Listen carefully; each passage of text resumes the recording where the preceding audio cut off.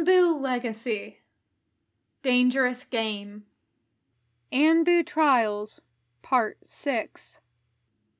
A Naruto fanfiction written by Kalurki, Nezumiko, DK, and Gunmetal. Read by God of Laundry Baskets. Summary. In the dark hours of the night, two masked Anbu agents summon Ryoma and Kakashi to the third Anbu trials. April 18th, Yondaime Year 5. Ryoma woke up in the dark hours after midnight to a blue and white mask bending over him and a hand on his throat. I move the kunai under your pillow, a low alto voice said very quietly. His good hand was under his pillow already, long fingers flattening. No cold brush of steel, just a tiny slit in the bottom sheet where the blade must have snagged as she'd drawn it out. He drew a slow breath. You didn't trigger my wards, he said. I had a key. The hand left his throat. She straightened, slim and straight in Anbu black and bone. The mask caught the yellow spill of light from the street lamp below the window. Better lit, its fragmented blue accents still didn't resolve into any recognizable animal. Maybe the Anbu quartermaster wasn't much of a naturalist. She said, Tosaki Ryoma, the Hokage requires your presence. He cast a fleeting glance at the red numbers of the alarm clock glowing on his bedside table. 01:45. Only 7 hours after he'd finally been released from the hospital and returned to his apartment to collapse. Well, they did say Yondaime never slept. Presumably his Anbu would learn to do without too. Maybe they got extra issues of soldier pills. He sat up, scrubbed his good hand through his hair, and rubbed crusted sleep from the inner corner of one eye. Can I get dressed? Uniform, the Anbu said. She didn't step back from the side of the bed. You have 10 minutes. Clearly, she was planning to wait. He rubbed his face again, then dropped the sheet defiantly and scrambled over the foot of the bed, dog tags chiming against his sternum. Trunks from a drawer, his last clean pair of uniform blues. He'd need to do laundry soon, if they weren't going to be issuing him Anbu blacks today. He stepped into the bathroom, holding the bundled clothes in front of his hip, and looked back. The blue and white mask met his gaze, unreadable. You might as well come in if you're going to watch, he said. Make it easier on both of us. Was that the slightest stiffness in her stance? You can close the door, she said. He snickered and slid it shut. Pissing, brushing his teeth, splashing water on his face, and running a comb through his hair took 3 minutes of his allotted 10. Dressing went quicker, though he'd forgotten to pick up the bandage bindings for his shins and kunai holsters. He slid the door back in time to catch the Anbu turning quickly from her inspection of his videotapes. Don't worry, he assured her. I was already pretty sure you were human.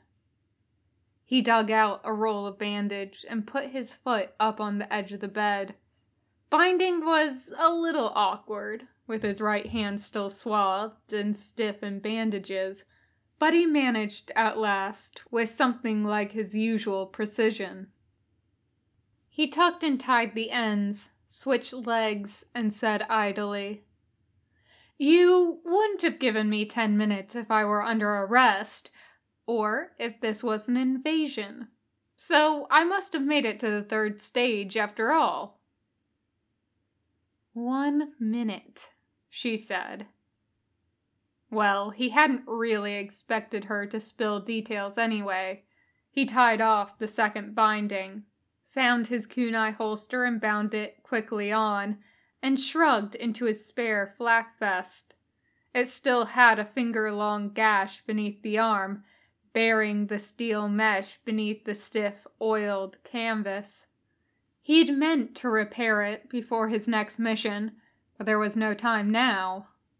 He belted on his equipment pouch, ran a hand through his hair, and, at the last moment, dived for his hitayate, then had to ruffle his hand through his hair again, raking his forelock down properly over the steel plate. "Shinobi," the Anbu said, "the Hokage truly does not care what you look like." "I care," Ryoma said, finding his boots by the door. He stamped into them, flicked the catches, and straightened. His bandaged right hand felt even more awkward now. A useless lump of white that wouldn't even fit easily in a pocket. The hand specialist, Asuka-sensei, had explained that the bandage job was big so that Ryoma wouldn't bump or jar his fingers and strain the healing tendons.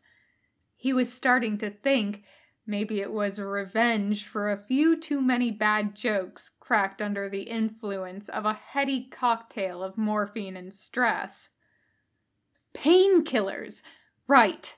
The bottle was on the table by his bed, and the Anbu stood between them. Her painted, pitiless face met his gaze. He reached for the door. "I'm ready."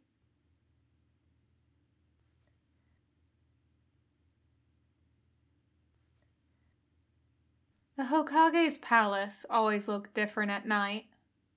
Red and sprawling in the daylight, fringed with trees. It loomed dark and foreboding in the cool moonlight, dwarfed only by the Hokage's monument which backed it. The repairs were holding up well, Kakashi judged, because he couldn't help looking. Minato only had the building 3 months before the Kyuubi attack. Half the right wing had been ripped away, and the remaining left smoke-blackened. 2/3 of the offices had belonged to ninja who hadn't survived. Sandaime's body had been recovered less than 100 feet from the western wall. There was a fountain built on the spot now, topped by a laughing monkey. Children liked to throw coins into the water. "Shinobi," said his Anbu escort. Kakashi bestirred himself. "Sorry." He was taken to a side room he recognized, set just off from the Hokage's main office, usually filled with comfortable chairs and tastefully arranged plants. Now it stood empty, except for a dark red rug and sleep-ruffled candidates. He recognized faces: the man with the blue hair, Ayane, the sword dancer, a red-headed woman who looked like she'd run afoul of a barbed wire net.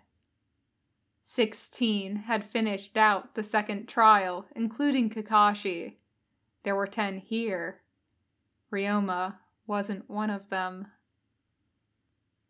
Had they failed him?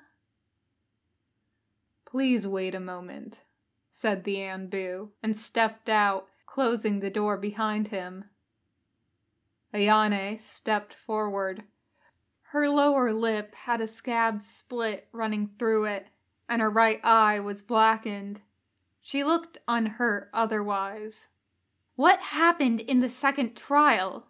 she demanded. Kakashi blinked. "Running, mostly." "We heard you and Ryoma ran into trouble," she said with a flat, unfriendly stare. She wasn't the only one who looked less than pleased to see him. The tired expressions covered the spectrum, from bored disinterest to active dislike, and Kakashi was acutely grateful he'd been allowed time to change into fresh clothes, mask included. "We did," he said. "We ran out of it again." Ayane made a sound like a threatened viper, drawing air sharply between her teeth. "How badly was he hurt?" If Ryoma hadn't gone to tell her himself, presumably there was a good reason. Or this was an extremely strange slant on the final test that was about to turn violent on him. She certainly looked like she wanted to wrap her hands around his throat. Kakashi edged back a step, holding his hands up. "I'm sorry, I really don't know." "Hatake!" Ayane began dangerously. Behind Kakashi, the door clicked open and a bloom of orange-scented soap colored the air. "Perfect timing," Kakashi said with relief. He ducked behind Ryoma, shoving him forward. "Save me."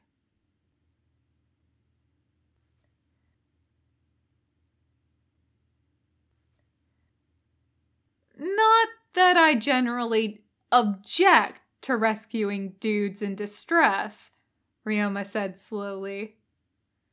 "But I haven't had coffee yet, and the adrenaline hit from Anbu in my bedroom is starting to wear off." "Morning, Ayane. It's no good trying to molest Hatake. He doesn't put out on the first date." "You would know," Ayane said, but her stiff shoulders eased a little. Her dark gaze drank Ryoma in between one blink and the next, and fixed on his bandaged hand. She folded her arms. "All that fuss for a few broken fingers?" "They really hurt," Ryoma said plaintively. He glanced behind him where Kakashi was wedged in the narrow gap between Ryoma and the doorframe, peering warily over Ryoma's shoulder. Kakashi didn't look poisoned anymore, though he hit it well yesterday too. His eye curved in that patently false smile when he noticed Ryoma's gaze. "Hi." It didn't look like there was a story forthcoming. Ryoma stepped away from the door. "Heard they had the village on Code Red lockdown yesterday. I slept through most of it." The medics had released him at 1800, with dire warnings about calories and further rest to replenish the chakra drained from him by successive healings. He'd fallen asleep twice in the cafeteria before he made it home, and he barely managed to stagger across his threshold and strip down before he hit the bed. If the village had been invaded, he'd have missed it. "Observant as always," Ayane said dryly. "But I'm glad you're less hurt than rumor made it sound." She flicked a glance like a knife over his shoulder at Kakashi and turned away. "Wow," Ryoma said, not quite under his breath. "I think she cares." Ayane tossed her hair and flipped him off. "About you, maybe," Kakashi said. He was staying firmly near the door jamb, and he dug in his belt pouch for the orange-backed book he'd been reading on the day of the first trial. It had a picture of a man chasing a laughing woman on the front, which possibly accounted for why Kakashi was so interested in it. He was only about halfway through. Ryoma leaned against the wall next to Kakashi and stole a glance over his shoulder. "No pictures. Boring." He asked, "What are you talking about? She didn't really try to molest you, did she? Because you probably should have let her." "I'm still waiting for the date you owe me," Kakashi said, and turned a page. Ayane-san was a little concerned about your well-being, and under the impression I had the answers. Next time you fail to die, you should consider a press release. Across the room, Ayane was talking quietly with Takakashi and Hakone, her head bent and her long ponytail falling like water over her shoulder. She didn't look back. He needed a lot more caffeine in his blood before he could start figuring out what that meant. A friend's concern, maybe. They'd been friends before she invited him home after a mission 2 weeks ago, and things had seemed easy enough at the bar the night after the first trial. Hell, he'd have asked if it was her. Curiosity didn't have to mean anything. Kakashi turned another page. "Any good?" Ryoma asked him. That got Kakashi's attention at least. He looked up, blinking. "You don't know this one?" "I don't read much," Ryoma said. "Is there a movie?" Enthusiasm kindled like a flame in Kakashi's eye. He slid a finger between pages and flipped the book shut, cradling it against his side. "They're talking about it. There's an actress interested in one of the main roles." "You'll have to let me know when it comes out, assuming we're both alive." Ryoma kicked up a heel against the wall. "So, was Akiyama working for the snake?" Kakashi's jaw shifted sideways under the mask. His eye shuddered again. But whatever evasion he meant to slither away with died on his tongue as another door at the head of the room opened, and the owl-masked vice commander stood, framed against a blaze of lamplight within. "Narita," he said. Across the room, Narita Takakeshi stiffened, exchanged glances with Ayane, and then struck off solidly for the door. Ryoma flashed him a discreet thumbs up as he passed. Takakeshi's eyes flickered, but his face didn't twitch. The door closed behind him. He left silence behind. Blue-haired Abe, who hadn't killed Ryoma yesterday, was pacing near the window. Ayane folded her arms and leaned against the wall, but her manicured fingernails beat a steady tattoo on her biceps. Kakashi opened his book again. Ryoma tipped his head back against the wall and tried not to think about the steady ache building in his wrist. Maybe if they were going one at a time, he could snatch a few moments' sleep before they called his name. "Himura," the vice commander said. Ryoma twitched. His eyes felt crusted again, though the black sky outside the windows was no lighter. Takakeshi hadn't come back, and Himura Tado was heading stone-faced for the door. The wait stretched out. A red-haired woman Ryoma didn't know pulled out a pack of cards and struck up a game with the brown-haired man who'd used the butterfly jutsu in the first trial. 2 or 3 of the remaining candidates trickled over to watch. Ayane wasn't one of them. Ryoma thought about wandering over to talk to her, and shook the idea off again. Minutes dragged by. The door opened. "Hitake!"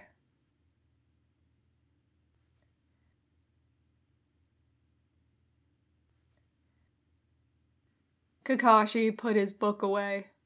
The room was watching him again, though with markedly less hostility since Ryoma had decided to play a one-man bookend. Kakashi glanced sideways, meeting friendly dark eyes underneath the thatch of ink-black hair. Ryoma gave him a thumbs up with his unbandaged hand. "Go get him, Tiger." Sometimes Kakashi did not understand his life. Scratch that. Quite often, Kakashi did not understand his life. "Try not to injure yourself in my absence," he said, and peeled himself away from the door, following the vice commander into the Hokage's office. The bodies of rejected candidates failed to greet him, which was mildly encouraging.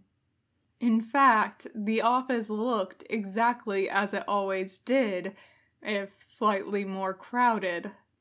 Minato sat in the pride of place behind his broad, beautifully carved desk, which had been cleared of the teetering paperwork stacks for the special occasion. Despite the late hour, he looked daisy fresh and alert, one hand wrapped around a steaming cup of coffee. He was wearing his flame coat of office, but the official hat was tossed over the back of his chair.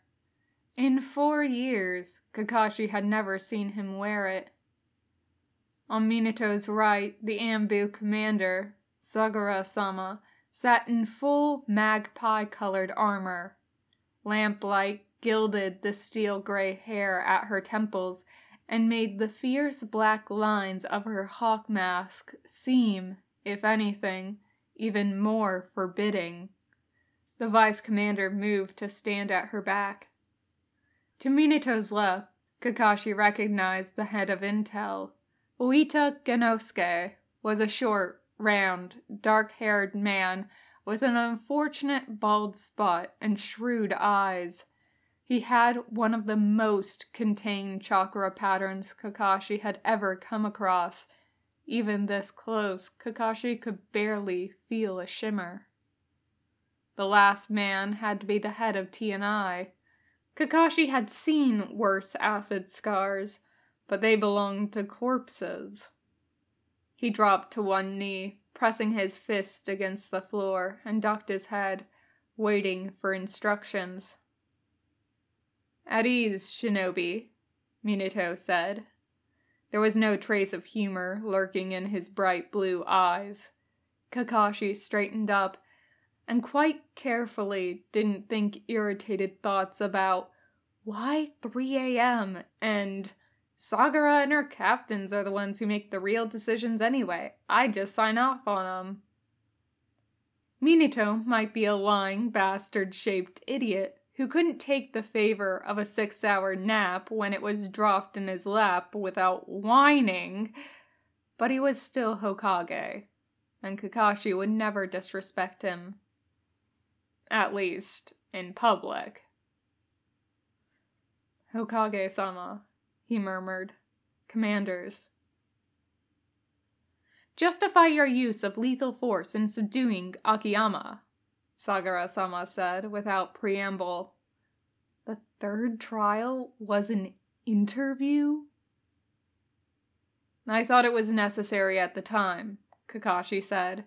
He'd discussed this once with Minato already, though justify hadn't been the word on the table.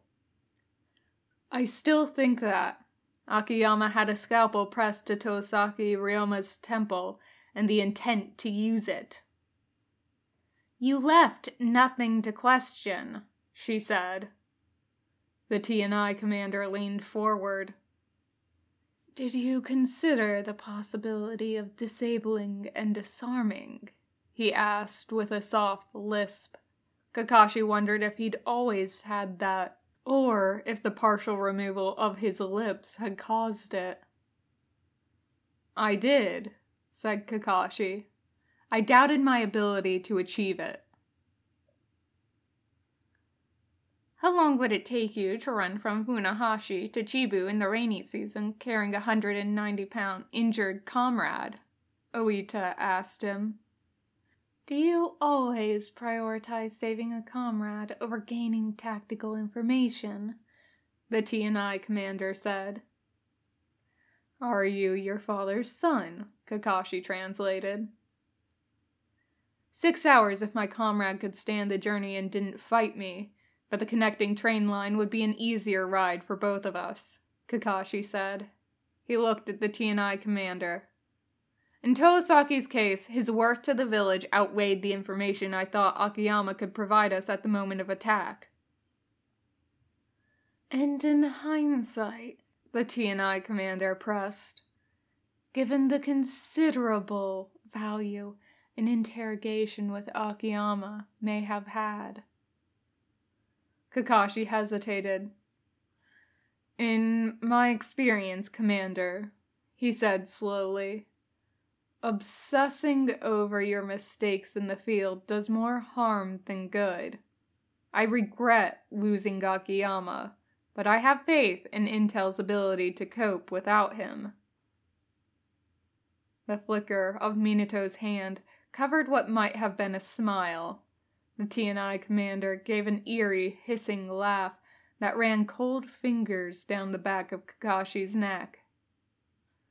Touching, Oita murmured. How long can you maintain in the field while using your Sharingan? How many A-rank Jitsu can you cast in an hour without face-planting? The TNI commander translated with a helpful air. Kakashi scratched the back of his neck. Depends on the jutsu, he said at last. I can use Raikikiri 4 times in a day, which requires a Sharingan. For the Sharingan alone, I've gone a few days at my best, but the consequences were unpleasant. Your team captain gives you an order which will ensure the successful completion of the mission, but may lead to a loss of innocent life, Oita said. What is your course of action? Define innocent was Kakashi's first thought, but he didn't want them to say orphanage. Accurate or not, Anbu were still known as Konoha's Black Ops baby killers. Who's my team captain? He asked. Why is that relevant? Oita said. I'd like to have all the facts, Kakashi said. Sir. Your captain is a veteran Anbu officer, Oita said with as much warmth as an Arctic wasteland. Kakashi glanced at Minato, then at the blank-masked Anbu commander. Softly, he said, If Konoha ordered me to, I would kill every innocent between here and Iwagakure. Behind the TNI commander's ruined face, something flickered, quickly sheathed behind unfathomable eyes, but Kakashi caught the bloom of warmth in the man's scent. Oita's next question distracted him before he could make anything of it. Under what circumstances would you disobey a direct order? The Intel commander demanded. Well, that wasn't vague at all. I wouldn't, Kakashi said at last. A second flicker passed across the TNI commander's face, only just disturbing the warped surface, but there was no warmth this time. It was echoed in the other commanders, a sharpening of intent. Even if the order directly countermanded your understanding of the mission objective? Oita said. If my captain is a veteran Anbu officer, Kakashi said steadily, my assumption would be that he, or she, would have a better understanding of the mission than I would. Your captain has ordered you to carry out an action that will result in the deaths of non-Anbu Konoha ninja, who happen to be in the area on an unrelated mission, Sagara-sama said. Your response? I would question the validity of that order, Kakashi said. Is this a likely scenario? I certainly hope not, Oita said. No, said the TNI commander, sounding almost cheerful. But we were just discussing your spectacular takedown of a man who might, or might not, have been connected to Konoha's most famous traitor, at least most recent famous traitor. If there were ever a set of circumstances that landed him in Tianai's extended care, Kakashi thought, he'd make absolutely sure to stab himself in the brain first. Returning to that incident, Sagara said, slightly icy. There were 2 Anbu agents directly in your line of fire, not Hyuga, and unable to detect your position clearly through the wall. Kakashi answered the unsaid question. I could feel them. Well enough to be sure you wouldn't hit them? Oita asked. I didn't hit them, Kakashi said. So, yes. I think what you mean, Shinobi, is it's a good thing they dodged, the TNI commander said. Kakashi met the man's eyes. I could feel them, he repeated. The TNI commander made a short, gravelly sound in his throat. But he dropped the point. The vice commander leaned over Sagara-sama's shoulder. Konoha has a mission to copy an S-rank enemy jutsu, he said, derailing Kakashi slightly. There's a 4-agent team, including an Uchiha with fully mastered Sharingan. You are on a 5-agent team. Who should get the assignment and why?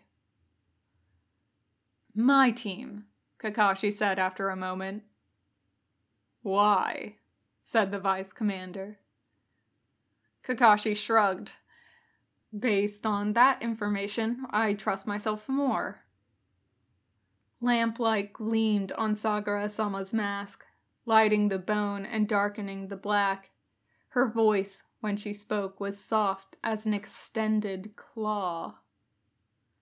And when it's your commanding officer who is not as clever or as skilled or trustworthy as you.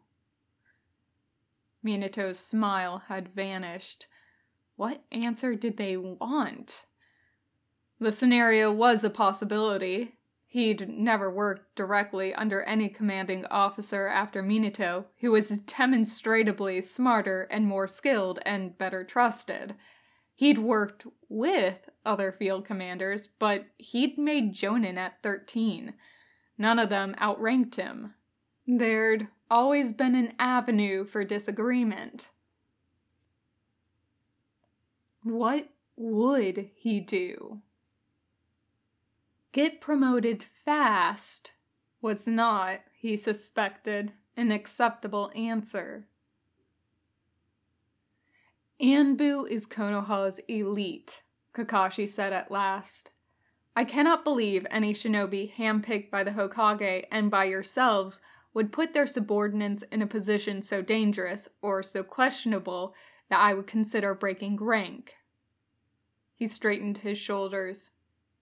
That said, Akiyama was able to make it all the way to the second trial without being discovered, and we discussed how I handled that. If I truly believe my commander was wrong, I hope they would listen to me. The TNI commander glanced at Oita and smirked. Oita didn't react. Halfway through Kakashi's little speech, Minato's hands had steepled in front of his mouth. He gave a slow, unrevealing blink and said, Thank you, Shinobi. You may go.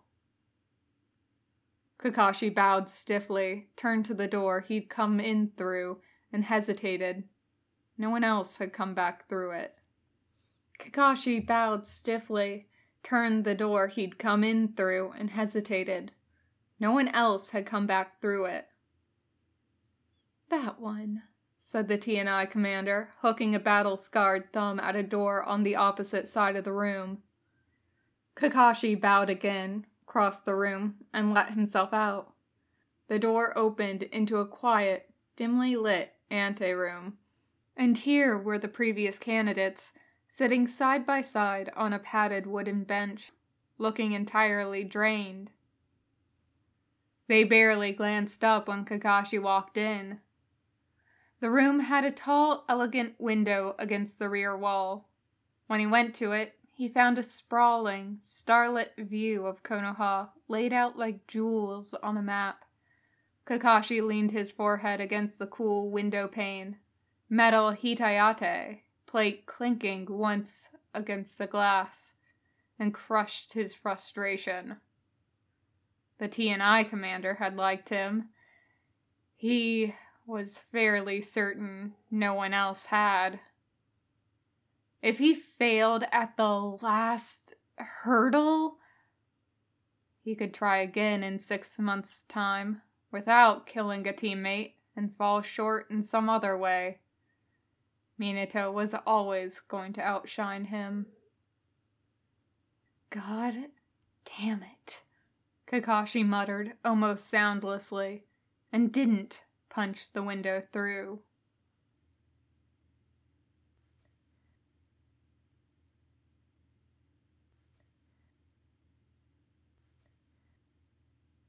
Kakashi didn't come back. They were expecting that by now. The door opened again, and the vice commander called for Abe Shinotaro. Then, 20 minutes later, for Matsumoto Haruka. When the door opened again and the vice commander summoned Yamada Kasumi, only Ryoma craned his neck in vain to attempt to peer inside. There was an advantage to staring down a menacing masked man, he discovered. You could blithely pretend you didn't know he was scowling daggers at you. The vice commander seemed to realize it about the same time Ryoma did. The hard-muscled shoulders stiffened even more, and the vice commander whirled and shut the door.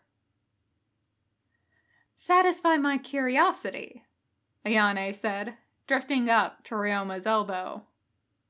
"Are you trying to be the first candidate rejected from Anbu for reasons of being a pain in the ass?"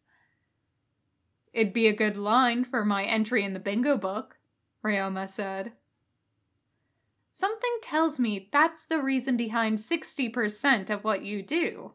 The other 40% is probably, what would sound good on my epitaph?" "Your math's off," he said. "There's at least 20% devoted to, how can I get him/her/them to sleep with me?" "Like I said," she retorted, "what would sound good on your epitaph?" He surprised himself into a laugh.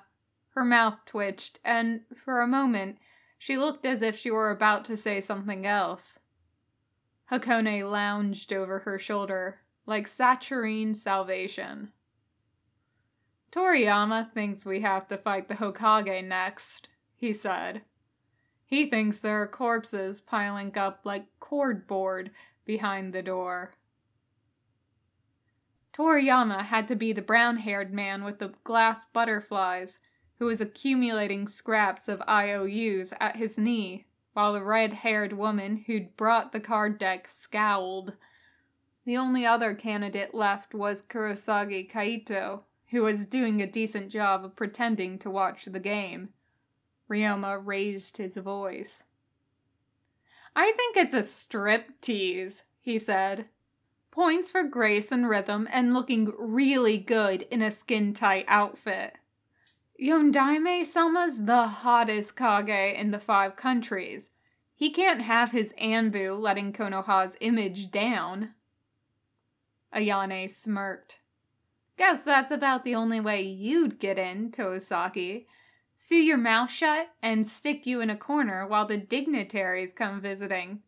You miss out on tact and sense, but we've got to admit you're decorative." Hakone's head was up like a watchful hound. Ayane slid out from under his arm, stood ready. The door opened. The vice commander said, "Tosaki." He didn't look back. The Hokage's head was turned when Ryoma came in. He was speaking quietly to the pudgy, balding man on his left, Oita Genosuke, while the hawk-masked Anbu commander listened with her chin on her fist. Sagara, Ryoma remembered hazily, from a very long 24 hours ago.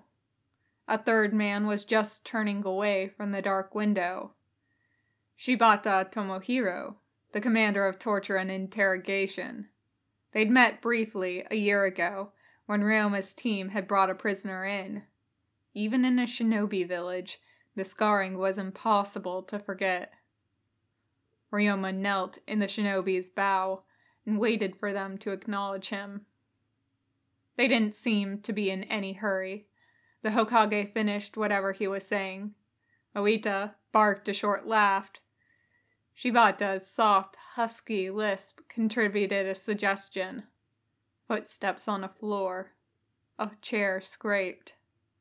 The Yondaime said, finally, "At ease, shinobi." He straightened, setting his feet a careful shoulder-width apart, tucking the bandaged hand and the good one at the small of his back. Shibata had taken a seat beside Oita. The owl-masked Anbu vice commander was on Sagara's far side. Their eyes itched on his skin. The Anbu commander demanded, "Explain your failure at the second trial." Ryoma's fingernails bit into his palm. "I trusted," he said. "Too much and too little. I believed Akiyama when he said Hatake was hurt and holed up. It tracked with what I knew of him, that if he was hurt, he'd go to ground. And I didn't just toss Akiyama my medkit and go on my way, 'cause I didn't know him, and I wanted to be sure Hatake was alright. I could have sent a clone in. I didn't think of that." What was left of Shibata's face wasn't easy to read, but he didn't look impressed. "So he used what he knew of your personal feelings for Kakashi and played on them?" "He saw us talking at the first stage," Ryoma said. His right hand flexed impotently in its puffy prison of bandages. Still only halfway there, but at least it moved. He swallowed. "I wasn't particularly discreet. I'm guessing he picked up on my, overly emotional reaction to Hatake's use of the Sharingan, and figured I'd be easy prey, and decent bait." Which he had been, until Kakashi refused to play by Akiyama's rules. Shinobi Rule of Conduct 48. A shinobi chooses his own battlefields. Ryoma had just blundered into someone else's. Oita Genosuke said dispassionately, "Quote me Endo Tsuyosh's third theorem on the transference of matter in an unequal henge." "Shit," Ryoma nearly said. He bit his tongue. "I don't know Endo Tsuyosh's, sir. But when you're hinging into something smaller or larger than you really are, the extra mass has to go somewhere, or come from somewhere. Getting bigger is easy. You use compressed chakra to fill out the bulk. Getting smaller, you can compress yourself, which is what kids at the academy do, until they realize any idiot can tell a 50-kilo shuriken apart from the real deal. If you want to really make an unequal henge that nobody can tell, you've got to find somewhere else to put the mass. Best option'd probably be sticking part of yourself in a summoning dimension, but I'm not that good at space-time ninjutsu." As Sagara and the Hokage had surely already realized, he managed not to wince. Shibata's ruined mouth pulled sideways, baring missing teeth as he jotted something down on the scroll in front of him. He looked up. "Is that why you so jealously protect the jutsu that you are good at?" Firmer ground. Ryoma scrambled for it gratefully. "Any shinobi has the right to protect the jutsu he's created," he said. "The clans have their kinjutsu. The sensei of my genin teen had a seal branded on her forehead when she turned 3 years old, meant to slag her eyes the moment she died. If the Hyuga can guard their dojutsu with their daughters' lives, I don't see why I should share my work with anyone with a Sharingan eye. The Sharingan can't copy a bloodline limit, the TNI commander observed. Your jutsu are merely applied elemental chakra and seals, aren't they? Is there some reason you couldn't teach them to, say... He glanced casually around the room. Yondaime-sama? Yondaime was sitting back in his chair, elbow on the armrest, curled hand braced under his chin. He raised an eyebrow, but said nothing. He'd complimented Ryoma on the jutsu once, before he was Hokage, back when he was only a legend. Konoha's yellow flash, pausing with a shoulder pat for a 15-year-old Chunin on a shattered battlefield under a sodden sky. Did he still remember it? Probably not the way Ryoma did. The warmth of that brief clasp had lingered for weeks, until they pushed far north enough that the rain turned to snow and frostbite, and shivering ninja swore they'd never be warm again. Ryoma said carefully, I've already described the basics of the techniques and their effects for the record department as the law requires. If Yondaime-sama requested it, I'd willingly teach him. I don't see why he'd want to, though. He said it reeked. The Hokage smiled slightly. It did, he said. It's certainly a useful jutsu, Shibata pressed. Suppose your captain ordered you to teach it to your teammates. Well, Ryoma thought, there were worse hills to die on. He said, I'd refuse. My captain directs me in combat. That doesn't give him a right to my jutsu any more than it gives him a right to my body. I'd hope Anbu doesn't overlook theft or rape from its officers, sir. Silence. It stretched out far longer than any ordinary pause should have, while 3 men and 2 masks stared at him without a flicker of expression between them. His palms were beginning to sweat. He curled his left hand around the bandaged right and lifted his chin.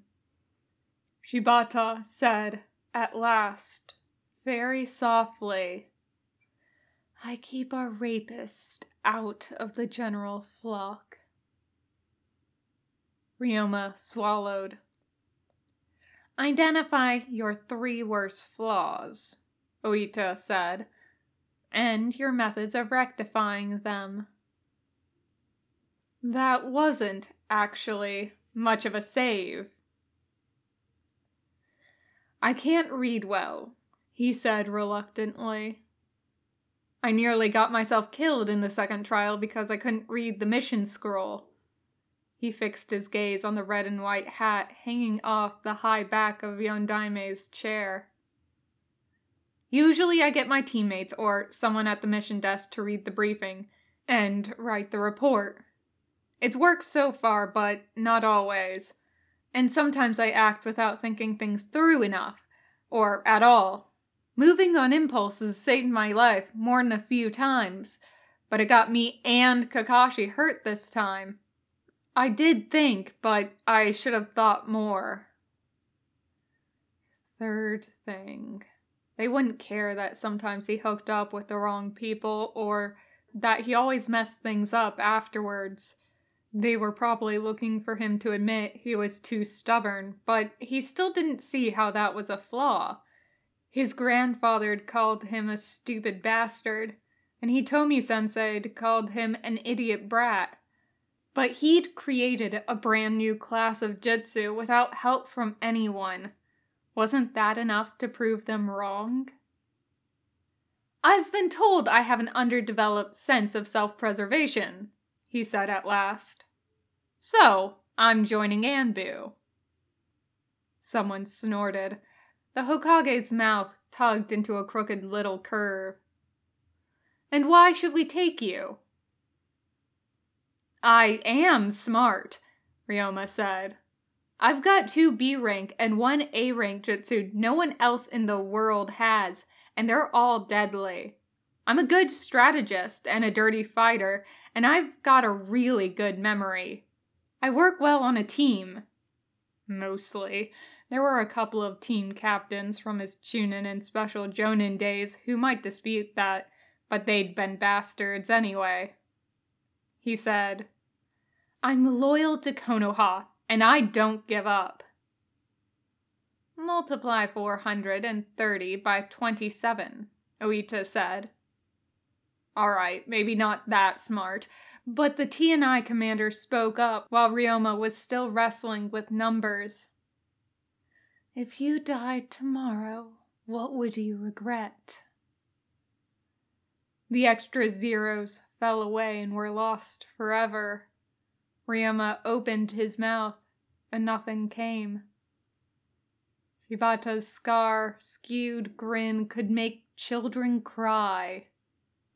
Haven't thought about it. Well, that does make it easier to romanticize a death wish.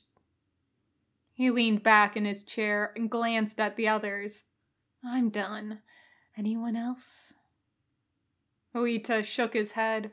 The Anbu commander sat still and silent, with the vice commander just as unreadable at her shoulder.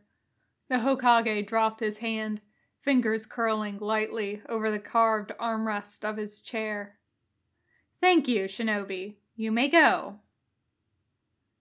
Ryoma bowed, backed up 2 steps, and turned for the door he'd seen reflected in the wide bank of mirrors behind the Hokage's desk, the one he hadn't come through. His hands were shaking.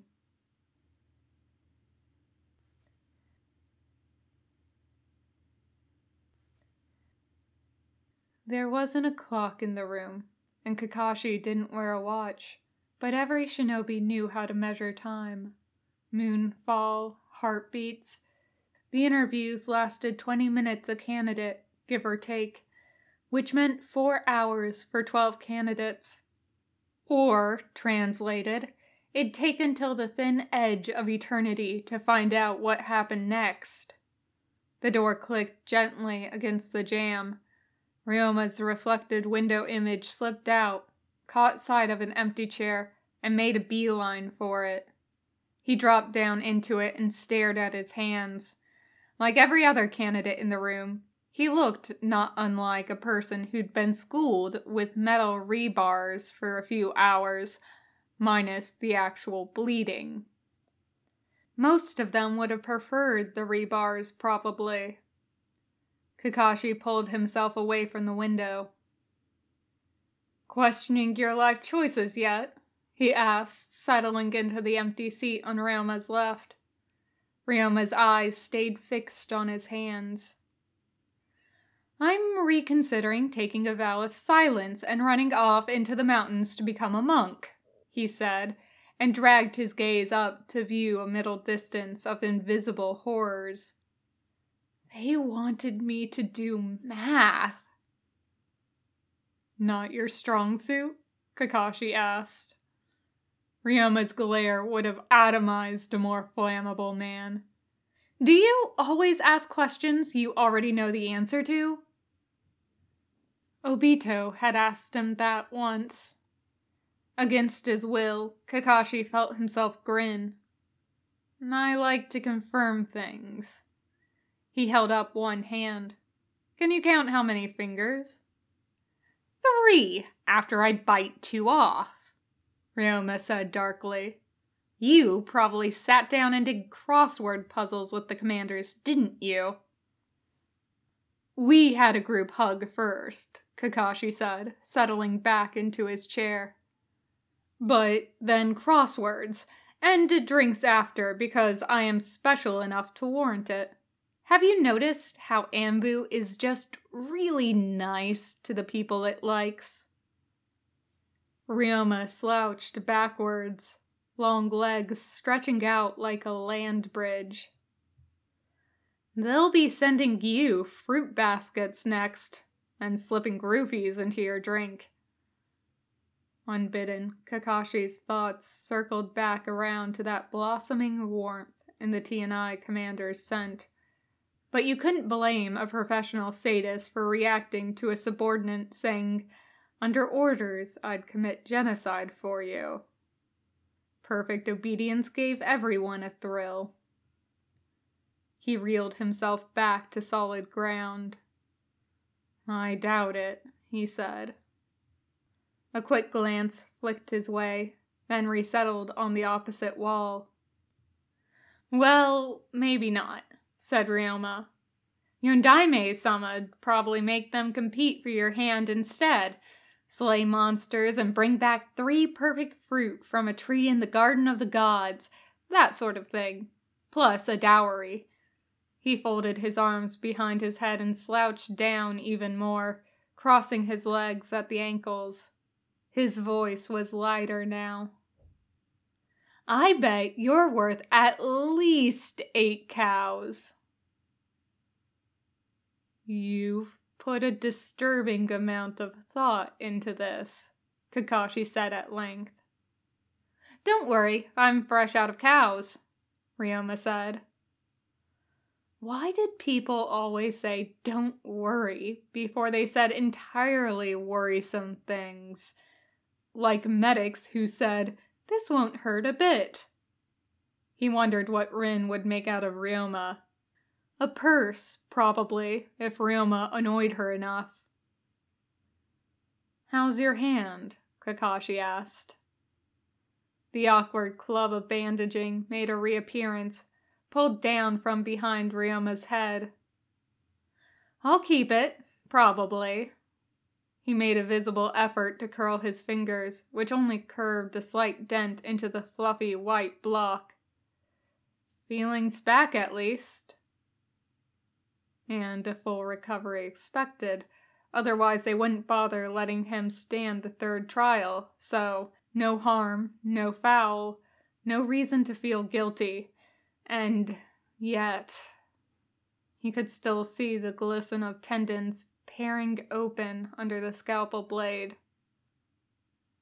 He rubbed the back of his neck. "I'm sorry about that. I should have, well, I probably could have handled it better."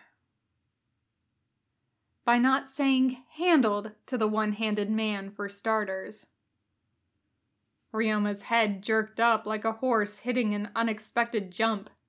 "You should have? How about I shouldn't have gotten caught in the first place?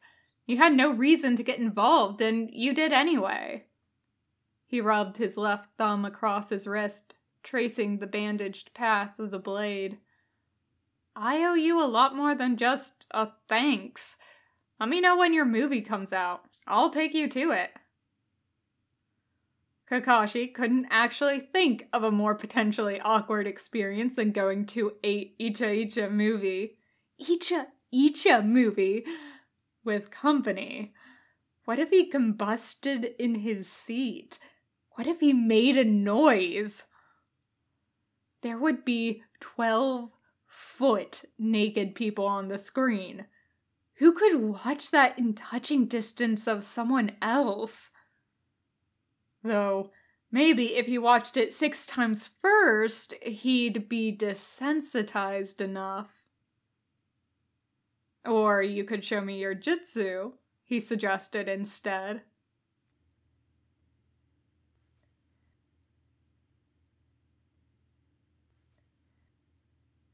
Ryoma's mouth shaped an automatic word and closed it. He rubbed his aching wrist again, thought of the cold sting of the scalpel at his temple, Kakashi's calm voice, the electric screaming of 1,000 birds, the hot spray of blood on his face. Akiyama's death in trade for his own. He was grateful. He hadn't wanted to die, blind and paralyzed in that stinking cave. Had wanted even less to live on as a handless, useless cripple. He hadn't gone out courting death, no matter what the soft-voiced T&I commander implied, but if he died there, his jutsu would have died with him. He tipped his head against the wall. Teach me the Raikikiri, and I'll show you the Nikutai Hikai. Kakashi tilted him a wry look. The melting pig one? Doesn't sound like a fair trade. Nice try, but you're not going to insult me into offering you something better. Ryoma folded his arms across his chest. You probably couldn't even use it right anyway. You'd electrocute instead of melting, and then you'd throw up on top of it. He was beginning to cheer up again. Is your sense of smell really almost as good as an Inuzuka's? Copynin Kakashi folded his arms over his chest, crossed his legs at the ankle, and slouched lower in an exact mirror image. Nice try, he mimicked, voice dipping a shade lower into Ryoma's baritone. But you're not going to insult me into giving you information. My God, Yamada Kasumi said from the bench across the room. Do you have to flirt in front of everyone? Shut up, Narita Takakeshi hissed. They were just getting to the good part. Watch and learn, children, Ryoma advised kindly, but Kakashi closed up like a trap snapping, straightening in his chair, hands falling loosely to his lap. He looked away towards the window and the thin gray light beginning to relieve the darkness. Kasumi sniffed. Ryoma stared at her until she looked away. Kakashi's shoulders didn't loosen even then, but after a few more minutes, he pulled the orange book out of his hip pouch and began to read. A few others were napping. Takakeshi had a magazine scrounged up from somewhere. Kasumi settled back onto her bench and half-lidded her eyes, apparently trying to meditate. Ryoma considered pacing just to annoy her, but the door opened while he was still plotting out the most advantageous route. Kurosagi Kaito came in, gray-faced, and fell into a chair. 8 here, 4 left. Another hour at least, maybe 2. Ryoma was starting to envy the readers. He was still too keyed up to nap, and Kaito's legs were in the way of his pacing path. Well, there were other ways for a tense, nervy ninja to amuse himself. Ryoma slipped a kunai out of his holster and kicked Kaito's chair. 5-finger fillet? Your hand shaky? Kaito blinked, roused, and scowled. Your hand is bandaged. So we'll trade off. Ryoma bared his teeth. Think you can't? I'm in, Takakeshi said, tossing his magazine aside and sliding down cross-legged onto the floor. Kaito bristled, flexed his broad, scarred hands, and joined in. Blue-haired Abe Shintaro came too, crowding a chair aside to give them room. They paired off, placed bets, inspect each other's kunai. No one wanted to trust his fingers to someone else's balanced blade. Ryoma volunteered his left hand first. He placed it palm down on the scuffed wooden floorboards and looked up into Takakeshi's muddy hazel eyes. Hitake Kakashi killed the last man who injured my hand, he said. Just so's you know.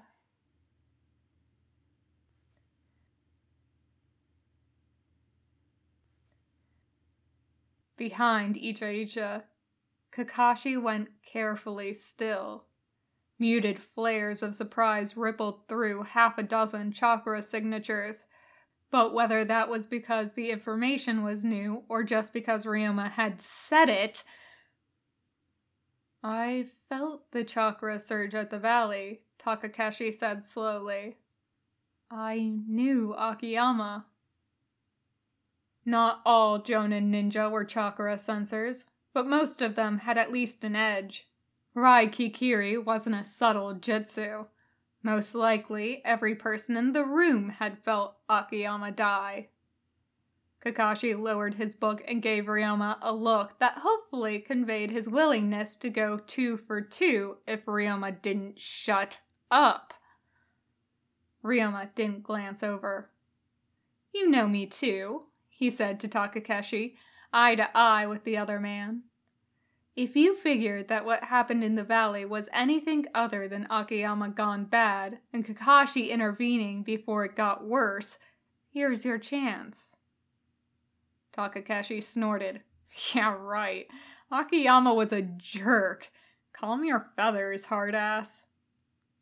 The kunai flickered like a snake and hit the floorboard between Ryoma's first finger and thumb. Ryoma grinned. "Aw, I knew you liked me better," he said without glancing down at the steel shivering against his hand. "Oh my god," Kasumi muttered. "He's worse than an alley cat." Kakashi was starting not to like her. Takakeshi leaned forward, pulled the kunai out of the wood, and began gently to tap the point between Ryoma's fingers. Thumb, index, middle, ring, pinky. Then back again. Genin liked to play this game. The point was to build up speed and complexity without removing a finger and prematurely ending your career. Not much of a challenge for a jonin. Which was, presumably, why Takakeshi wasn't actually looking down. The kunai picked up speed and broke pattern, weaving a river of constantly moving silver over Ryoma's hand. The point bit into wood faster and faster, digging out chips. Thunk, thunk, thunk. There was barely an audible pause between hits. "Ah!" Ryoma snatched his hand back. A bright droplet of blood fell onto the massacred wood. "You moved," Takakeshi accused. "You cut me," Ryoma threw back. He curled his index finger and licked the thin cut, hissed, and sucked it to stem the bleeding. Then he held out his hand. "Your turn." Reluctantly, Takakeshi handed over the kunai and spread his hand on the floor. Abe and the other one, Kaito, held up their game to watch, fascinated. Ryoma weighed the kunai judgingly. It looked well balanced to Kakashi, except for maybe a slight tilt towards the hilt, and flicked it hard between Takakeshi's index and middle fingers. It slammed into the wood, quivering, the razor edge barely kissing skin. "You do know I'm not left-handed, right?" Ryoma said, like an afterthought. "Honestly, more concerned about you being an asshole," Takakeshi said. "If you chop anything off, I'm going to use your testicles for a skin hat." "Small hat," Kaito observed with a grin. "Didn't think you'd been looking," Ryoma said sweetly. "Bet there's a bathroom around here somewhere if you want a closer acquaintance." "Suck it, Tosaki," said Kaito, unruffled. A grin slashed across Ryoma's mouth. "I can do that too," he began. "Oh my god," Takakeshi broke in. "I'm sorry I mentioned the parts you think with. Just stab me before I die of boredom already." "Since you asked so nicely." Ryoma yanked the kunai from the floor and drove it back down. A sharp steel licked between Takakeshi's finger, then up again. There was no slow start here. Ryoma set at a blistering pace and got faster, blurring a web of liquid light between Takakeshi's frozen fingers. Idly, Kakashi wondered how old that oak hardwood was. Probably antique. If Ryoma was right-handed, he was nearly ambidextrous with a blade. The pattern changed once, then again, moving so fast Kakashi could almost see images in the steely blur. Like Takakeshi, Ryoma wasn't looking at his hand. His steady gaze was fixed on his volunteer victim. After a minute, Takakeshi said, Ryoma's teeth flashed. He flicked the kunai up and let it go. It spun 6 times in tight, blurring turns and slammed down between Takakeshi's middle and ring finger like a bannerless flagpole. "Sorry about the hat," he said. Kaito whistled between his teeth. "Shit, Tosaki." Takakeshi pulled the kunai free and inspected his fingers, looking for a painless paper cut, Kakashi suspected. When he found nothing, he tossed the kunai back to Ryoma like a prize. "Not bad," he said. The kunai twirled a silver pinwheel before Ryoma shoved it into his holster, ducking his head with modesty that even Kakashi recognized as fake. "I'll collect from you later," he said. He sucked his bleeding finger again and scrambled back into his abandoned chair. Kakashi regarded him curiously. "You're like a giant, weird Labrador," he decided. "I'll take that as a compliment," Ryoma said. "What's a Labrador?" "Breed of dog in water country. Overly friendly, not much between the ears," Kakashi said. "Why risk your fingers?" One broad shoulder shrugged. "Ever do something you probably shouldn't just 'cause you can?" "No," said Kakashi. On his blind side, the door clicked. He turned to see a white-faced redhead stumble through. She caught sight of the beginning game between Abe and Kaito and dropped down next to them like her knees didn't quite want to hold her. "My turn next," she said. 3 candidates left.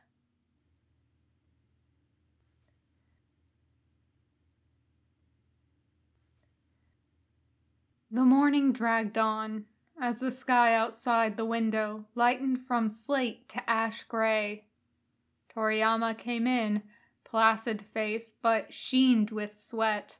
Then Hakone, just as Ryoma was beginning to nod off against Kakashi's shoulder. Finally, as the birds were beginning to raise their raucous dawn chorus, Ayane came in. She held her head very high and proud, but there was a tightness to her mouth and exhaustion in her eyes. Ryoma stood to give her his chair. She nodded at him, unsmiling, and sank down to tilt her head against the wall and close her eyes.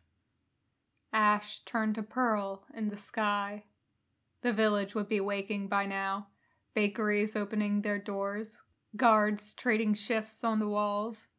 Ryoma traded off with Matsumoko Haruka at the window to watch at the window for a little while. 2 children raced past the closed doors of the academy. An old street sweeper bent over his broom, resting at the end of his route. A limping Chunin in a bloodied uniform detoured into a coffee shop. And, behind Ryoma, the door opened. He turned. The other candidates were all at attention, on their feet or straight-backed in their seats. Kaito shifted a casual foot to cover up the scarred floorboards. "The Hokage is ready for you," the owl-masked vice commander said. They filed back in, trying not to shuffle, and ranged out in front of the desk. Ryoma found himself between Kasumi and Hakone. Kakashi was near the end of the line, with his blind side facing the wall. His masked face gave nothing away at all. Neither did the Hokages, or his commanders. They were all standing, even the Yondaime, with his flame-hemmed coat hanging in crisp white lines from his shoulders, and his hands clasped behind his back. He said gravely, "I thank you for your service and your desire to serve. Narita, Himura, Kurosagi, and Toriyama, please follow the vice commander to the west antechamber." No one spoke.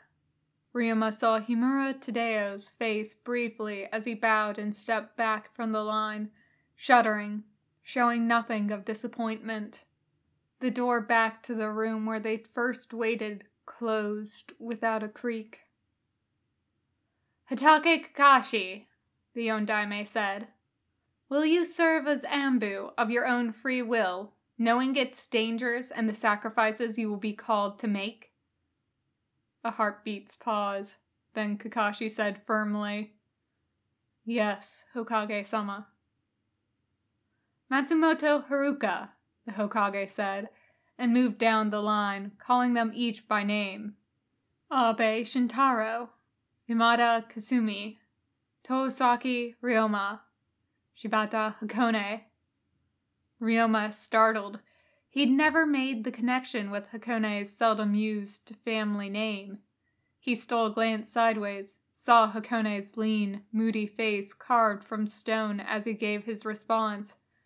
"Yes, Hokage-sama." At the front of the room, the T&I commander's scar-wrecked mouth pulled into the slightest of smiles. "Tottori Sumabe," the Hokage said, and the red-haired woman with the bandaged hands bowed her head. Ayane was last, and her voice rang like steel. The Hokage's stern expression bloomed into a broad smile. "Thank you," he said. The bright blue gaze swept over them. His voice softened. "I hoped you all would." He sounded as if he meant it for each of them individually. Ryoma found himself smiling back. "Sagara-san will lead you to Anbu HQ, Yondaime said. "The quartermaster needs your measurements, and you all need to fill out your paperwork. So much paperwork. You'll take your oaths and receive your masks at sunrise tomorrow, after which you'll be given the tattoo and your new teams will take you in hand. If, at any time in the next 24 hours, you change your mind and wish to remain in regular service, no one will think less of you. Though it may be wise to avoid Anbu's quartermaster for the next fortnight or so, till he forgets about the all-nighter he and his assistants pulled getting your uniforms ready. Whatever decision you make, Konoha is grateful for your service." He bowed. Startled, the candidates bowed lower. When Ryoma straightened again, the Hokage was smiling at them.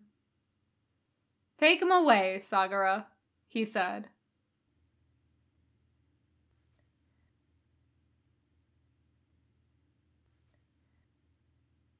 Anbu's commander, Kakashi's new commander, stepped forward. "Follow me," she said, and took them through the main doors. On the way out, Kakashi saw the T&I commander heading purposefully towards the antechamber where the 4 rejected candidates waited. Oita was hot on his heels. Not all the candidates were being returned to regular Jonin or special Jonin status, Kakashi suspected. As useful as intel and, arguably, T&I was to Konoha, he was profoundly glad he wasn't one of them.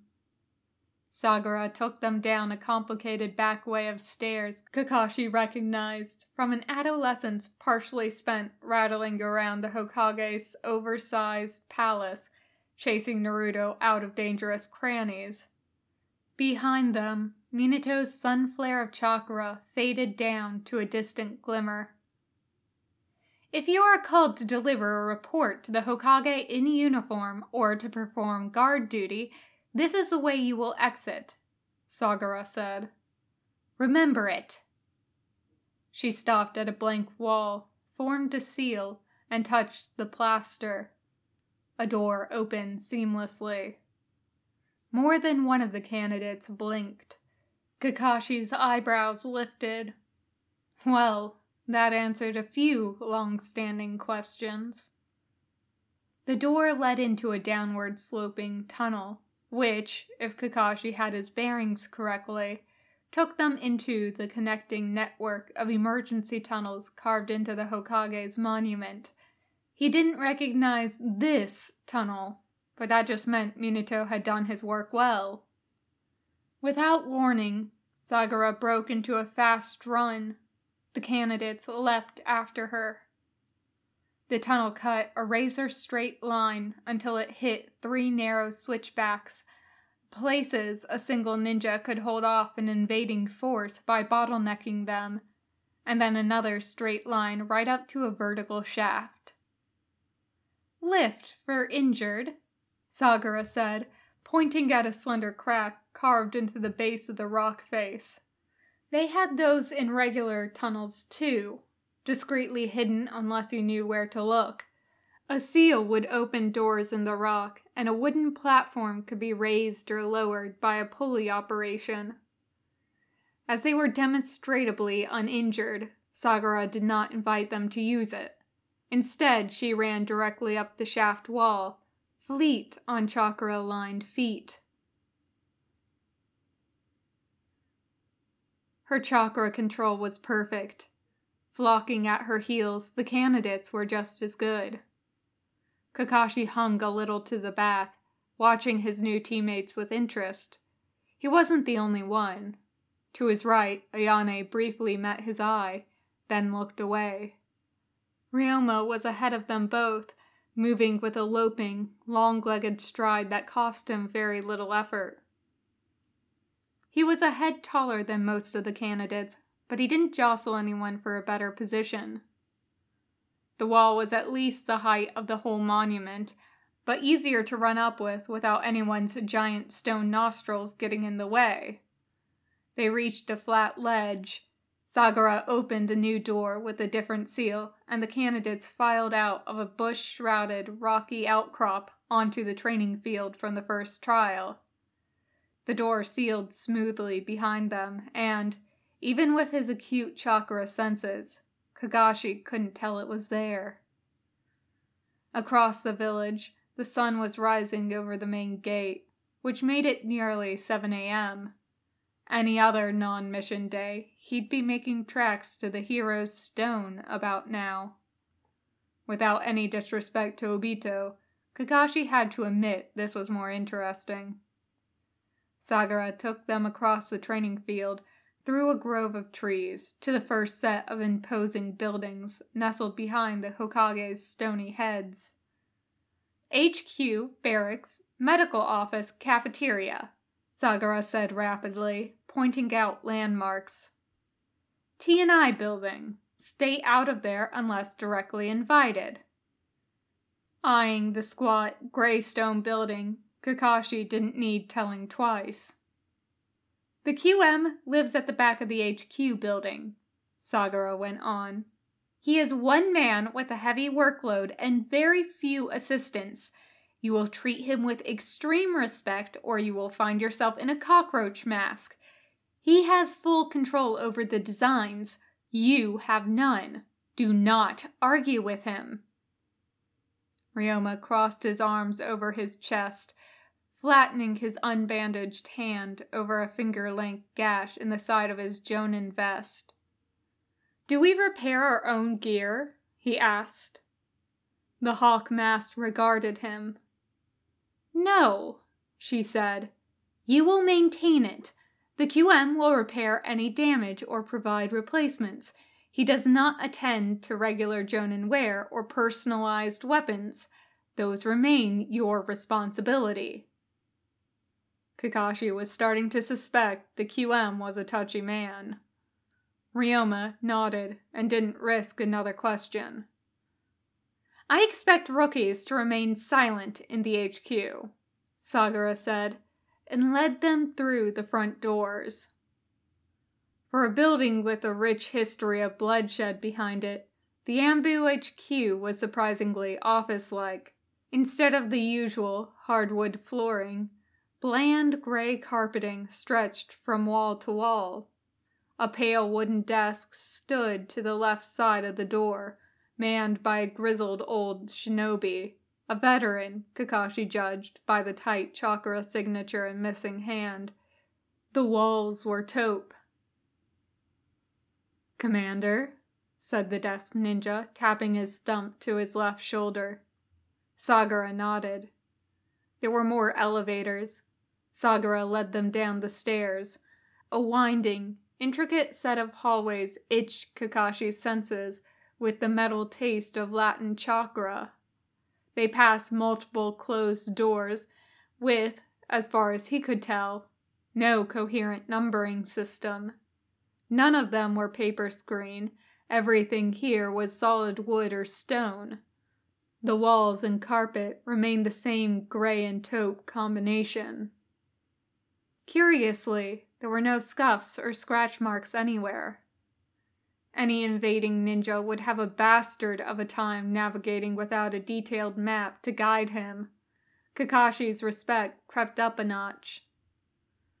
Sagara halted at an entirely unremarkable door and rapped twice, then 3 more times.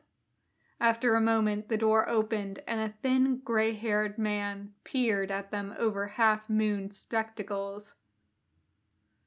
"Sagara-sama," he said with a deep, respectful bow. "The new candidates?"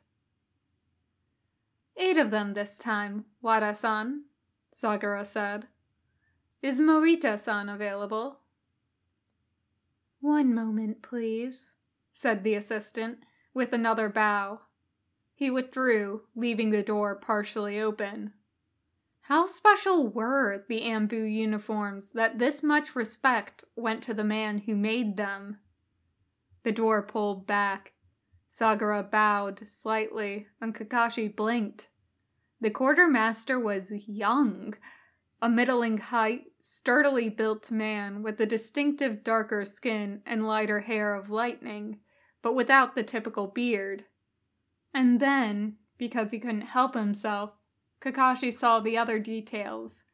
Smaller hands, a throat unbroken by the profile of an Adam's apple, the lines of flattening bandages beneath the shirt. And when Morita spoke, a voice that held more sand than gravel.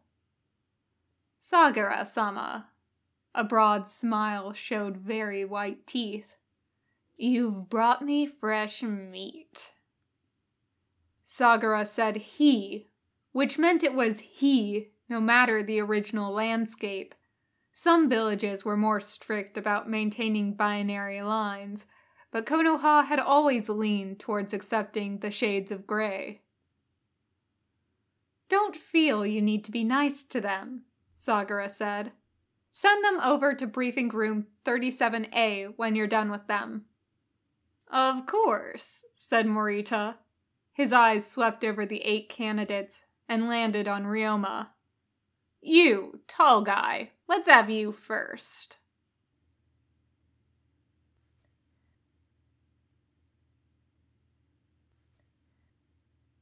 Ryoma was at the back of the cluster, as usual for any crowd in which he stood more than a head taller than the shortest, which meant an awkward sidle between Haruka and Kasumi, and then trying not to bang into the door frame. The rest of the candidates trooped after him, which rather defeated the point. The quartermaster's office looked like a demented tailor's warehouse. Rows of shelving stretched nearly to the reinforced beams of the 10-foot ceilings, with every space crammed full and not one labeled. Wada, the speckled assistant, and a plump woman with a grandmother's smile looked up from the tables where they sat at chattering sewing machines, surrounded by mounds of black fabric. There were bins of kunai, trays of bandage rolls, a table heaped with shattered and bloodied armor. Painted masks glared down from the supports between the shelves. Foxes, insects, rats, boars, birds, shapes that refused to assemble into a face. Ryoma rather liked the look of an open-mouthed, roaring dragon near the ceiling, but they probably saved that for the fire breathers. "Stand here," Morita said, indicating a low, broad wooden box on the floor. Ryoma approached cautiously, and stopped beside the box. The quartermaster said, drawing a flexible tape thoughtfully between his slender hands. Yes, perhaps you'd better stay down here. He circled Ryoma once, head tilted like a curious bird, and stopped just behind him. Ryoma's shoulder blades itched. He forced himself not to turn. Vest, shirt, and hitayate off, Morita announced. Keep the pants. Takakeshi would have catcalled, but Takakeshi wasn't here. Ryoma unzipped his vest and dropped it to the floor, peeled his shirt over his head, and wrestled the sleeve off over his bandaged hand. He placed his hitayate more carefully on top of the pile, then straightened. His skin prickled with cold, and everyone was staring at his tattoos. He braced his hands on his hips and let them look their fill. Morita circled again, stopped in front of Ryoma, and reached out to tap the bright, glittering eye of the coiled dragon tattooed over his shoulder and heart, just above the silver nipple ring. Lovely design. Personal meaning? Yeah, Ryoma said. Morita waited a polite moment for him to elaborate. Ryoma wrote it out. Very personal, I see, the quartermaster concluded, unruffled. He took Ryoma's left hand and turned it thoughtfully, splaying the long fingers out. Ninjutsu user, you'll want fingerless gloves. He tapped Ryoma's forearm, where a livid red scar cut through an older line faded to white. Block with your forearms a lot? Reinforced guards. What's your weapon of choice? Ryoma blinked. Bare hands for preference, he said finally. Basic kunai and shuriken otherwise. I'm not bad with a ninjato. Ever try a naginata? Ryoma shook his head. That's more of a samurai's weapon, isn't it? For the unimaginative, Morita sniffed. I have one. You should take it with you. Aiko, grab me the one, you know which. The plump woman eased her foot off the treadle of the sewing machine and hoisted herself to her feet, limping back into the rows of shelves. Ryoma tried to imagine himself swinging a 6-foot spear around and then... What? Dropping it in the mud while he performed the seals for Nikutai Tokatsu? The whole point of his fighting style was to get close enough to land even a glancing hit. Maybe he could use it to spear fish. We'll proceed, Morita announced, and whipped the end of his tape measure around Ryoma's neck. He was moving on before the lizard part of Ryoma's brain had even begun to panic, measuring shoulders, chest, waist, hips, inseam, and a series of increasingly bizarre items, like the circumference of Ryoma's thigh and the distance from the hinge of his jaw to his lips. He paused, curiously, to brush the hair back from Ryoma's right ear, exposing the angling scar that had sliced off the tip and furrowed the scalp. Forget to duck? Ryoma grinned. You should have seen the size of the sword. You'd be asking how I've still got the top of my skull. Morita tugged cheerfully at his hair. Good job keeping it. It'd be a shame to lose this nice hair. He climbed up onto the box at some point in his frenzy of measurement. He hopped off now and took another critical pacing turn around Ryoma. That'll do you, he decided at last. Ah, Akio, thank you. He accepted the polished 2-meter shaft, ran a hand over the sheath capping the long curved blade, and held it out to Ryoma. Play with it for a week. If you don't like it by then, bring it back. If the blade is even scratched, I'll have your scalp. maybe Ryoma wouldn't take up spearfishing after all. The quartermaster was looking over his shoulder already. "You, with the hair," he said, pointing. Ryoma had crouched to scoop up his shirt and vest. He stopped, looking up. The candidates were staring at each other, or, more accurately, at each other's hair. Abe ruffled a hand through his blue spikes, looking unsure. Dotori tugged her red braid.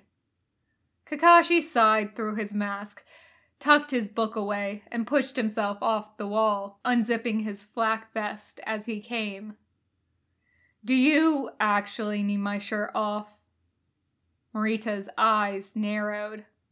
"Do you want a shirt 3 sizes too big under the arms and armor 2 inches loose in the gut? Those Jonin uniforms are barely tailored at all. Shirt comes off. You can keep the mask." The vest dropped on the floor by Ryoma's feet. Ryoma shrugged his own vest on, not bothering to force his shirt over the bandage, and tucked his hitayate in his pocket. He straightened just as Kakashi set his back firmly to the other candidates and pulled his shirt over his head, taking his hitayate with it. The mask stayed put, a thin, stretchy tube of blue material that just skirted his scarred collarbones. There wasn't, actually, much skin that wasn't scarred, from the purple-seamed closed left eye to the shiny burn ripple stretching over the sharp curve of his hip bone to burrow beneath his waistband. Most of them were healed and old, faded silver by time or medical jutsu, but some were still raised and red. Slicing and raking blade marks, acid dimples, crescent moon animal bites on his forearms and wrist, shrapnel gouges in his shoulders, a barbed wire tear wrapping up his left forearm to the elbow, debris-peppered blast burns on his stomach and chest. The line on his shoulder where Akiyama's scalpel had hit was knitted closed, but still pink. Beneath the scars, Kakashi was muscled, lean, and spare, all glass-cut planes and angles. Veins knotted under the thin skin up his forearms. The hard lines of his stomach muscles were interrupted by one small, unexpected surgical scar. If Ryoma had to guess, Kakashi'd had his appendix out. Morita was looking at Kakashi's hands, not his abs. "Reinforced gloves," he concluded. He skimmed a professional eye from hips to hair and frowned. "What, you block with your everything a lot? I'm not sure we've got armor tough enough for you. You may have to take lessons from the tall one here on how to dodge." "Especially if you insist on leaving my shoulders bare," Kakashi said coolly. Ryoma snickered. The quartermaster flicked him an irritated glance. "You got an opinion? You can air it outside." He turned back to Kakashi. "How do you feel about cockroaches?" Ryoma laughed all the way back to the door.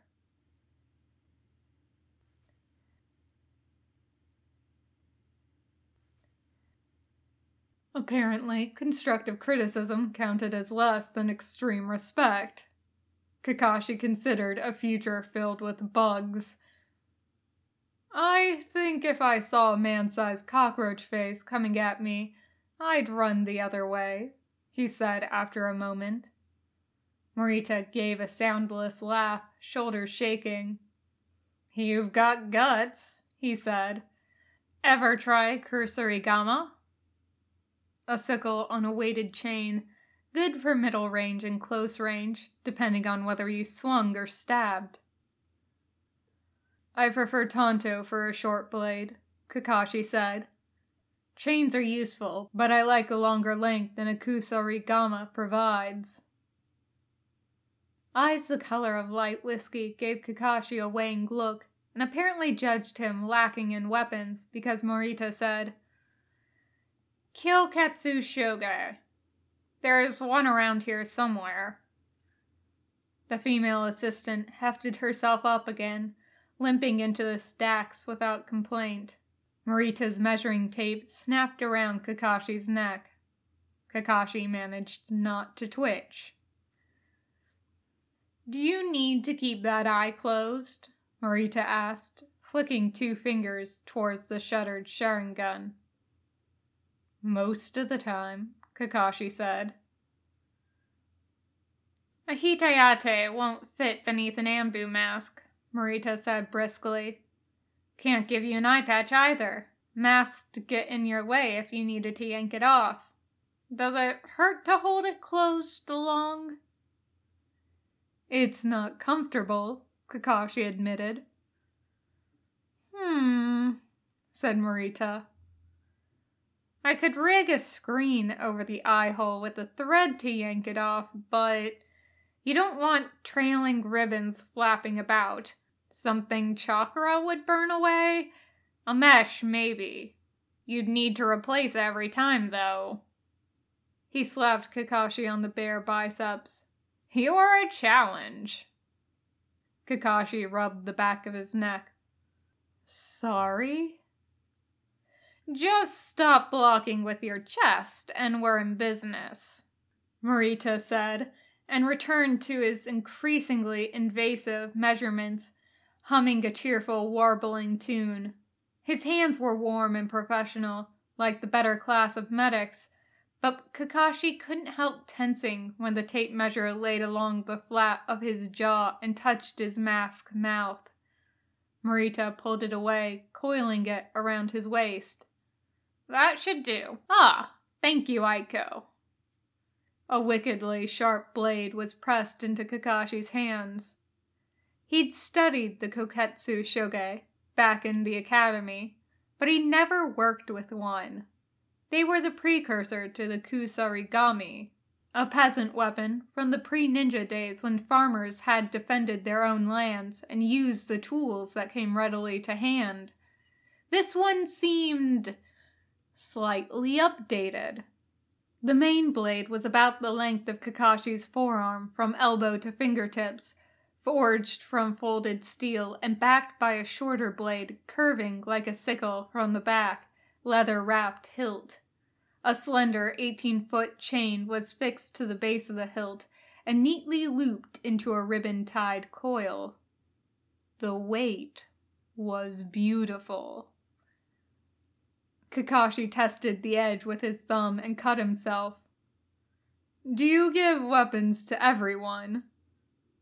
"Not everyone," Morita said. "Just the ones who look like they've got something to learn." "The smart ones, then," Kakashi said, dryly amused. He tilted his head towards the door. "Except that doesn't explain Tosaki." "Hey!" Ryoma yelled from the hallway. "I don't insult your face!" "You can't see my face," Kakashi said. "You wouldn't hide it if you were hot," Ryoma shot back, sticking his head around the door jamb. Kakashi rounded on him, irritated, and was interrupted by his own shirt being shoved in his face. "Out!"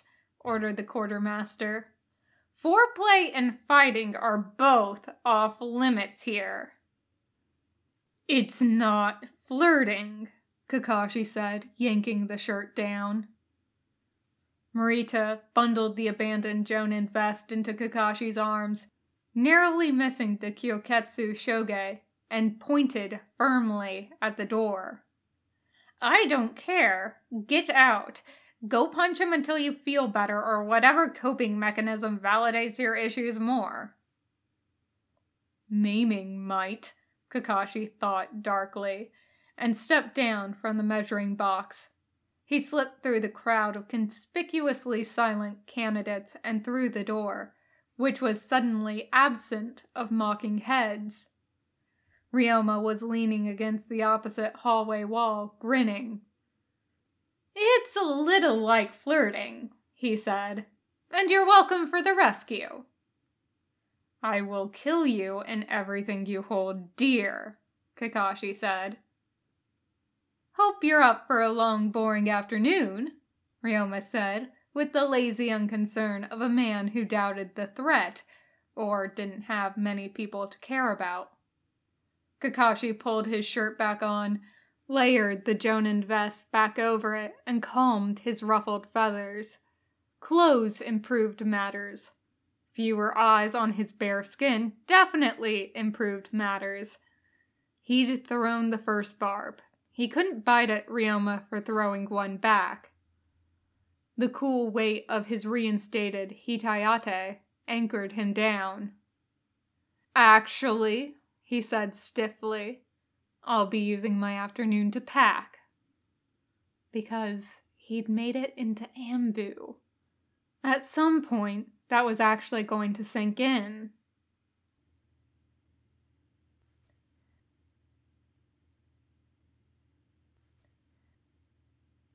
Packed for what? Ryoma asked, interested, just before understanding rose up and smacked him in the face. Right, they have dorms, don't they? Or we do now. Will. Barracks, Kakashi corrected. For you, maybe a kennel. Hot times with the Inuzaka ahead, I see. Ryoma nodded sagely. I hear there are wildcats in bed. Which was a comparison that probably didn't make much sense for a clan rumored to be descended from mountain wolves, but no one ever said innuendo had to be logical as well as hot. Descending from wolves wasn't that logical anyway.